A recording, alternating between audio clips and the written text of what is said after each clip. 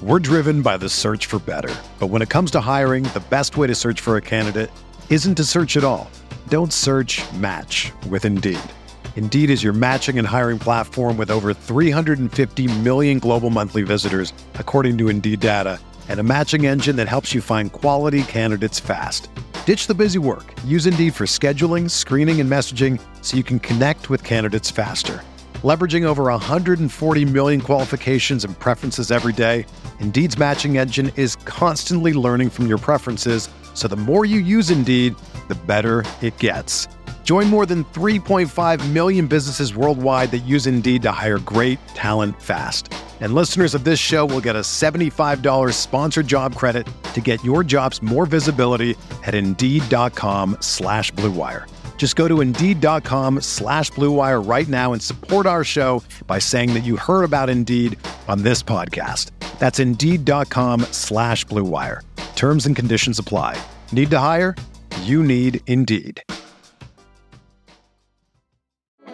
Support for this podcast comes from Frito-Lay and the 2023 Snack Bracket Championship. The Frito-Lay Snack Challenge is underway, and fans are voting on their favorite snacks to crown champion. We're talking about prime-time matchups between the best 64 snacks in the land. Will Ruffles Ridges reign supreme?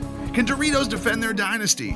Or will Smart Food use their smarts for a surprise upset? Only you can decide. Get in on all the action for a chance to win up to $1,000 or a year's worth of snacks. Let your snacks be heard. Just go to fritolaysnacket.sbnation.com to vote and enter for a chance to win. No purchase necessary. Sweepstakes ends April 3rd, 2023. Void where prohibited. Year's worth of snacks awarded in the form of 52 coupons, each good for one bag of chips. See official rules at fritolaysnacket.sbnation.com. Hello, friends. Welcome to Mavs and Moneyball After Dark. We are coming to you Sunday night, May 15th at about 9:30, and we're coming to you following perhaps it's the most improbable road win by, I don't think I've seen a game like this in the NBA, period. Dallas Mavericks or otherwise. For anybody that's under a rock and is listening to this at some point, the Mavericks went on the road in Phoenix, where they have not won since 2019, and proceeded to beat the Suns. At one point, their largest lead was 46. Okay? I don't even know how to contextualize this game. I actually messaged Josh about halfway through the third quarter, and I was like, so I don't know how the Mavericks are doing this on defense. Can you help? Because I didn't know how to write about it, because it's just, what in the world? So yeah, let's just start. Yeah, let's start there. What in the heck did the Mavericks do on defense? Well, I think the main thing is they were just very good with their help and rotations. I mean, there is a sequence that is like emblematic of these last 4 or 5 games where Devin Booker runs a pick and roll to get Davis Bertans on him, and Bertans kind of backs up and then meets him at the point of attack around like the nail or close to the paint, as Booker thinks he can just kind of drive right by him for a layup. Bertans meets him there, and Booker doesn't really know what to do, because I think he thought, oh, I've got Bertans on me, I'm going to get an easy look. And Bertans closes the gap. I mean, it's not rocket science. He just moves his feet and keeps his hands up and doesn't get beat, meets him around the paint, and Booker just kind of flails around and passes the ball out, and it's a turnover. And that's kind of been these last 4 games, is the Mavericks just even the weakest links. I feel like everyone's just kind of, like they say, what's the old adage, like they're kind of on a chain, on a rope. Like all 5 guys were in unison. I mean, this was a team defensive effort if I've ever seen one. Obviously, a lot of credit to Maxey and Dorian and Reggie Bullock. I mean, those guys are monsters, what they're able to do. And that also is part of it. I mean, when you have 2 wing defenders, the Suns' offensive machine is Booker and Paul, and then the rest are role players that kind of, it trickles down from there. I mean, the Mavericks were able to put 2 guys that couldn't get, they couldn't beat them one-on-one, and with Bullock and Finney-Smith, that helps out everyone else, because now, it's harder for the Suns to pick out matchups, because, they've got a high-quality defender to start on those 2 guys for the entire game. I mean, Bullock was playing Chris Paul like 3/4 court for like the last 5 games. I mean, that absolutely has to matter against a guy like Paul, who kind of likes to control the pace. But like tonight, it was just, I was just seeing guys step up and rotate, and no one was getting beat one-on-one. And then, this is part of it, and this is not me trying to discount the Mavericks at all, but to get a 46-point lead in a Game 7 on the road, your opponent has to kind of crap the bed a little bit, and the Suns imploded spectacularly tonight. So here's kind of my take on the imploding. I had been asked by, lots and lots of people. Like Matt Moore was basically telling me before the game, he's like, I have no idea what to recommend on this game because the Mavericks keep winning, but they keep winning. Like the numbers are all closer than they ought, than one might expect, and this sort of thing. And so it's like, here's what I told him. I said, my prediction for Game 7, if the Mavericks are to win, is that Luka has a regression to the mean game from 3. And that puts the Suns on their heels, and the Suns are unable to respond. In essence, you called it, man. That's what happened. Yeah, the only thing was the Suns never counterpunched. No. It opened up because Luka hit 2 early threes, and that caused a collective ass clench moment for the Suns. And really in that first quarter, the Mavericks, they ended up being up by 30 at half. They could have been up by 45. There were so many unbelievably wide open misses. I want to say at halftime, it was Brunson, Reggie Bullock, and Dorian Finney-Smith were something like 1 of 12 from 3, something like that. It was never got better. and the Mavericks were up by 30 at half. And so what happened there is in the part that I was not expecting, and we just have to do this right now, is welcome to the playoffs, Spencer Dinwiddie, who hit 2 open threes, early threes, which furthered the cracks in the Suns' game plan, because if you have to step out to guard Spencer from 3, that was when Spencer started getting into the lane. And when he started getting into the lane, the game was over. I mean, you said this, I didn't even realize it. At halftime, Spencer Dinwiddie and Luka Doncic had 48 of the Mavericks' 57 points. No other Maverick had showed up. No, it was funny because if you just kind of looked at the box score but didn't look at the actual score of the game, and you'd be like, hey, this is what it's like in a Game 7 on the road. You'd be like, oh, it's like the Clippers series all over again, where no one really shows up, and it's Luka kind of on an island, and all the role players are kind of crapping their pants, and it's just that kind of happened, except for those two, Brunson and Dinwiddie, were just so spectacular that I guess no one else really needed to do much offensively. I mean, Bullock and Finney-Smith still finished the game for combined 10 points, and they each made only 1 3-pointer. And the Mavericks went 19 of 39 from 3 as a team. Dinwiddie, Doncic, and Brunson had 13 of their 19 3-pointers. And didn't you say, I think Brunson had made 3 threes all series? He made 2 tonight. He was 3 of 18 as of halftime for the series. And then he made, let's see here, I'm looking at the box score. He finished with 2. So he had 2 in the second half. Yeah. And I had been kind of on one, and you and I have been on this all year, where it's like, we want Brunson to shoot 5 threes a game. Yes. Just need more. Really good catch and shoot. Yeah. I mean, because he shot, looking at this, he shot 11 or 15 2-pointers. He was still incredibly efficient. It's not a criticism. It's just he's a good shooter. So we want good shooters to shoot. Yeah.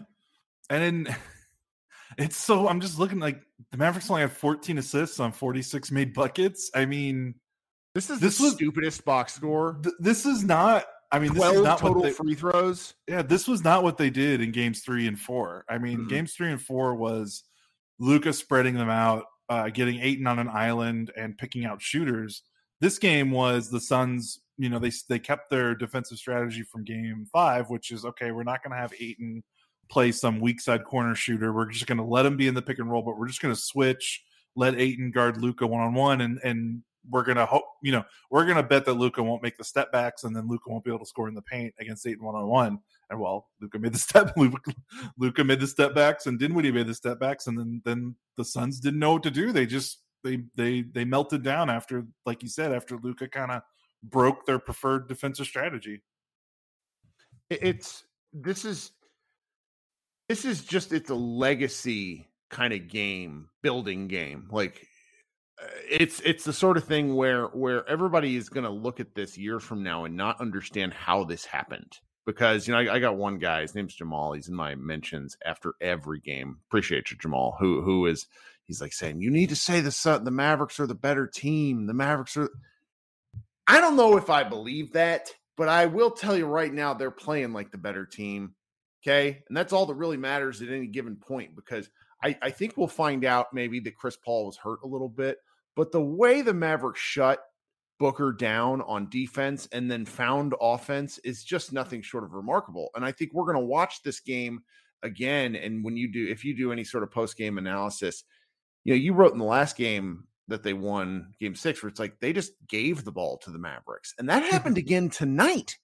And it was just, the Mavericks really could have won by more. I mean, the Suns had a whopping, I guess the Suns only turned it over 12 times. It felt like that a lot of live ball turnovers. Yeah. And just the way these guys did this, it's just breathtaking because. Go ahead. No, I was just going to say, it probably felt like they had more turnovers because some of the shots the Suns were taking were basically turnovers in the first half. It looked like the Mavericks in game 5. Yeah, it did.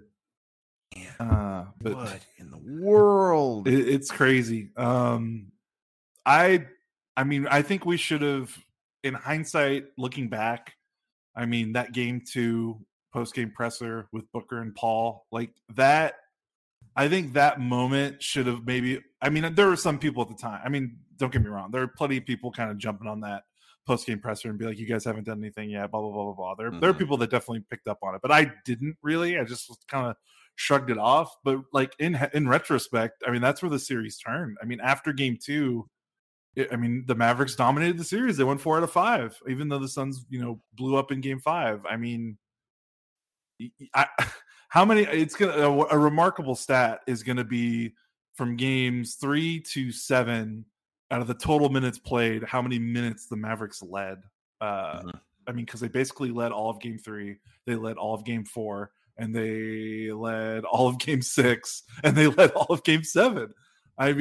These wins the Mavericks, these 4 wins the Mavericks have had were like the opposite of fluke. They literally just dominated the Suns. And just going back, we should have probably called it.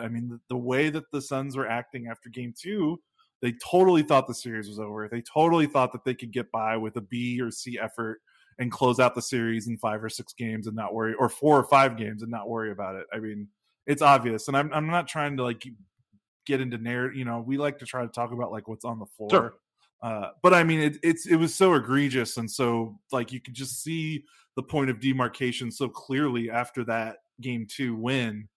It's hard for me to believe anything else. And the one thing that we've said about this Mavericks team for the last since the calendar turned to 2022 and since they've turned it around is that, say what you will, even in losses, but this team just they're irritating. Like they just there's been very few games where they get their doors blown off and they don't at least make a fight of it. Even in the Utah losses, they kept those games close.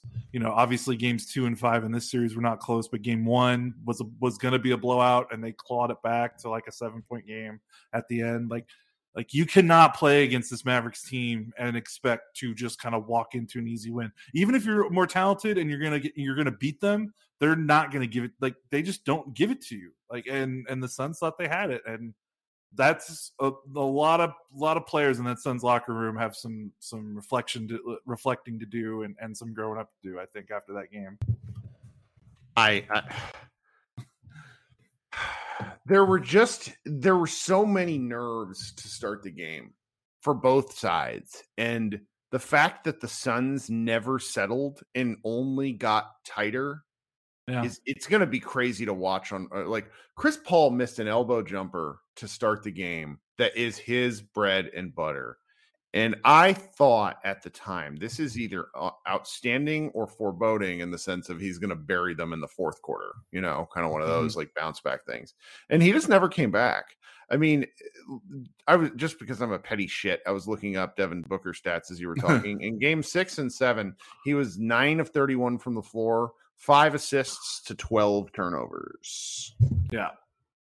Not great. He's not like I've been very patient and kind and respectful to the Suns because I think they're a very good team. Like Bridges might be my third favorite player in the league, but Luka is a different star level player than Booker, and anyone that says otherwise doesn't know what the hell they're talking about. I don't think anyone's going to be saying it after this series for a little bit too. No. Yeah. But it also goes to show, I mean, before Paul got to the Suns team, they were a perpetual 20 to 35 win team. Yeah, he right? dragged them into relevance by instilling some sort of just professionalism in them. Right. And when Paul fell off after game 2, when he was basically not giving them anything, you started to see the cracks of that 28-29 win team that Booker has perpetually been on before Paul. That's a right? good take. Like, that's what this team kind of looked like in these last 5 games. They looked like the Suns before Paul. And it was because Paul wasn't doing anything. Man, he just kind of fell off a cliff. I don't know if you can write about that, but I mean, maybe that's a little pet. Like, it's a feel thing, but yeah. Damn. That's what it felt like to me. I mean, there's a lot of guys like, take Paul off this roster. I mean, obviously Bridges is an accomplished college player, but I mean, this was still, his second playoff run. A lot of these guys' first playoff run was last season. I don't think the Suns played a game 7 in the playoffs last year too. So, I mean, outside of Paul and Jay Crowder and maybe a little bit JaVale McGee, but I mean, you're scratching the bottom of the barrel of the roster with McGee. I mean, there's a lot of pups on this team in terms of like not being through veteran wars. And I guess on the counter side, what's really weird is the Mavericks you could say the same thing about the Mavericks. Like how many wars have Finney Smith and Bullock and Powell and Mac, this playoff run with Luka is all their playoff experience. But I guess the difference is Luka has been playing in high leverage games since he was 17 years old. So maybe that's the difference. You know what? Let's circle back to that because that's a great point. I had that as something I wanted to bring up. I adore our Slovenian and overseas fans because they are lunatics in the best way possible. Like what I prescribe fandom to be like. I'm much more similar to that than a lot of American basketball fans who are driven by numbers and GOAT status and all sorts of other horse shit. Like I am in the moment basketball, like lunatic. And one of the things that people have been saying to me this whole time is like, Luka has played in higher pressure games than this. What are you talking about? And I agree. I've never once said any, like Luka's had to play in games probably where he has had concerns for his personal safety. So, the angry Phoenix Suns fans are not really going to do nothing to him. I mean, there was a shitty quote from Charles Barkley before the game where, he was criticizing Luka for doing some pregame media where he's like, I would have turned that down. And it's like, it's because he doesn't care. He doesn't this is not when I say he doesn't care, I mean, he the pressure is not a thing for Luka. Luka sometimes gets overly wrapped up in his own emotions, but external pressures are not really a thing for Luka Doncic as far as I've been able to tell. Yeah. And I mean, honestly, this might be the first time we maybe see it in the NBA with you can probably start to argue now that these Western Conference Finals games he's going to play are nearing a level. I mean, obviously not a level of environment craziness, because you just can't compare a European crowd and an American crowd. But in terms of importance and stature, now we're starting to get into it's cool. But like a second, you're right. What does a second round playoff series mean compared to him, playing in a Euro championship final game? I mean, you're right. It's just it's almost apples and oranges. But now we're getting closer. This is going to definitely be. We're much closer to him playing in games where we can finally wonder, okay, is the moment going to get to him or not? I mean, I know my answer is, but here's my spicy take. Yeah, we ain't going to see it in the Western Conference Finals. He's going to put the Warriors in prison. They have nothing to bother him. Kevon Looney might be the best Luka defender on that team. How's that for a spicy hot take? Because he loves shooting over big men from 3. Draymond Green, best team defender probably in NBA history. Unbelievable basketball player. Luka will crush him like a grape. Yeah, I mean, we just watched the Warriors lose a 50-point game to a Grizzlies team without Ja, and then they kind of had to scratch and claw to close them out at home. So. That's not to say the Warriors can't go ballistic on the Mavericks, but I'm saying just in terms of a Luka Doncic game, like Nick Wright of Fox Sports is going to have a field day. because there might not. There's no one. I don't want to look ahead too much because we're going to be talking about that in coming days. But I went from being, really concerned just because the path to the Western Conference Finals was always really difficult. I know everyone's not going to like this because, granted, just 28 experts from ESPN all wrongly predicted this series, and we wrongly predicted this series. But the Suns are a really good basketball team that the Mavericks punched in the mouth enough to get them to cry uncle. Now they're about to play somebody who I'm feeling very confident that they can defeat. Yeah, I mean, you can argue that the Mavericks just beat their hardest matchup in the playoffs going forward. The one thing I will say is the Mavericks, and this is going to be very interesting going back to playing a team like the Warriors after they just played a team like the Suns. The Mavericks so far in this playoffs, if you want like an overall trend, they are winning the math battle. I mean, in the first round series, the whole talk was the Mavericks are running the Suns off the 3-point line, forcing them to take floaters and paint shots, and the Mavericks are just going to keep running their stuff and bombing away. And you just looked at the 3-point make discrepancy in that first round, and it almost told the story of every single game. Same thing for this one, except the difference is the Mavericks didn't have to work as hard to run the Suns off the line because the Suns just naturally don't shoot a lot of 3-pointers. Now they're going back to a team that likes to shoot threes, so there's the one thing about Phoenix is, and the one thing I think why the Mavericks were able to get on top of the Suns and never relinquish in games 3, 4, and 6 and 7 is because the Suns don't have the firepower for comebacks because they just don't shoot threes. The Warriors do. So I think it's going to be very interesting to see how the Mavericks kind of react now that they're going back to playing a team that will shoot threes. And are we going to have to look at some of that Utah tape and how the Mavericks ran them off the 3-point line and contained? Is that going to be a similar strategy? So I'm just curious. I think that's going to be a way bigger thing than we just weren't used to watching the series because the Suns don't shoot threes. I mean, good Lord, it was a closeout game, and they were 12 of 34. They needed threes, and they still didn't shoot a ton of threes compared to maybe what they should have. But the Jazz shot a lot of threes, right? So that's why I'm saying, are the Mavericks going to have to do what they did against the Jazz and run the Warriors off the 3-point line a bunch? Like I think that's going to be maybe one of the keys to the series.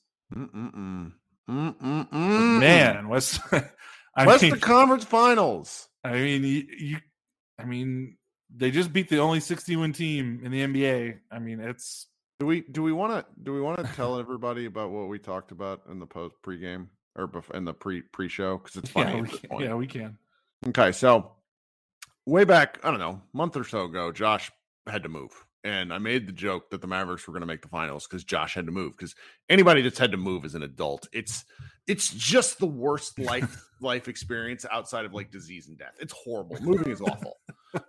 It's just such an upsetting process. You fight with whoever your partner's with, whoever's helping you. It sucks.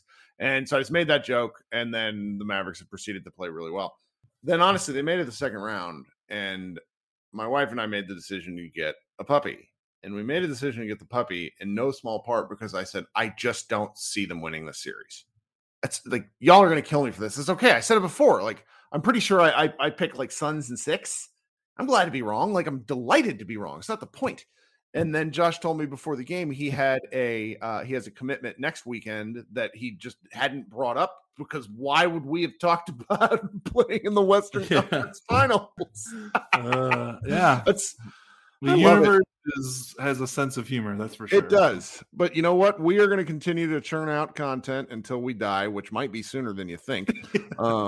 Because we've just been cooking with gas at MavsMoneyball.com. We were burning the candle at both ends. I mean, I didn't record. I've been recording these Mavs Moneyball dailies, and I just didn't record one last night because I've been exhausted. I went to bed at 10:15 last night. You know me. I'm like a 2:30 a.m. guy, and I'm just cooked. And we're just going to have to keep it. So it's like, I'm sorry for that not being in your feed. I hope everybody doesn't mind, but I'll get back on my high horse this week and we're going to have a ton of shit. We have a lot of stuff because I don't think the first game starts until Wednesday. I'm pretty sure about that. Though don't quote me. And Josh and I'll be back with some stuff. I'm sure, we're going to have lots of things to write. Our guy, Matthew Phillips, is like chomping at the bit to the point where we're probably going to have to tell him to not write some stuff. So leave some stuff for other people. All right, guys, Kirk Henderson and Josh Bowe. Josh, you got anything before we go? Nah, just enjoy it. Like, Yep. just like Lucas said, he's going to enjoy this win tonight, and then tomorrow it's all about the Warriors. Well, Mavs fans, you don't have any games to play, so just if there's one last thing I want to say, it's that last season the Atlanta Hawks made an improbable run to the Eastern Conference Finals, and I think everyone and their dog thought, like, okay, that's the next rising team in the East. And I'm not trying to make a dour point, but I'm just saying, obviously, things didn't work out for the Hawks this season. So the point is just enjoy the moment in the moment and try not to think about the future as much. Try not to think about what it means. What a great point. Enjoy the ride because you don't know where the ride's going to go. So you just take it as it comes. I really like this point. I've had to tell many a fan on the Spotify Live where I'm just like, I don't really want to talk about Brunson's contract. Like, can we not? Yeah, exactly. That's an off-season discussion. It's not off-season yet. Let's live with this. All right, team. Kirk Henderson and Josh Bowe. Be sure to check out Mavs Moneyball. Be sure to tell your friends. Be sure to subscribe and like and leave reviews. We appreciate all of those things. We will talk to you a little later in the week. Today's episode is brought to you by Cars.com. With over 2 million vehicles and 50,000 more added every day, Cars.com will match you with the perfect car for you, your budget, your life, your style. And if you're ready to say goodbye to your current car, Cars.com will get you an instant offer to cash it in. Just start by entering your license plate and get matched with a local dealer who will write you the check. So whether you're looking to buy or sell, just go to Cars.com. It's magical. Everyone is talking about magnesium. It's all you hear about. But why? What do we know about magnesium? Well, magnesium is the number one mineral that 75% of Americans are deficient in. If you are a woman over 35, magnesium will help you rediscover balance, energy, and vitality. Magnesium supports more than 300 enzymatic reactions in your body, including those involved in hormonal balance. From functional medicine doctors to mental well-being and female hormone experts, we all know that magnesium is the one mineral to improve all aspects of well-being and health. But which one? Magnesium Breakthrough from Bioptimizers, the trusted choice recommended by leading experts with 7 best-absorbed forms of magnesium to ensure your body receives the support it needs for overall well-being. Go to bioptimizers.com/balance today and use code BALANCE10 for 10% off. Support your journey to wellness at bioptimizers.com/balance. Magnesium Breakthrough from Bioptimizers, your foundation to optimal health and vitality.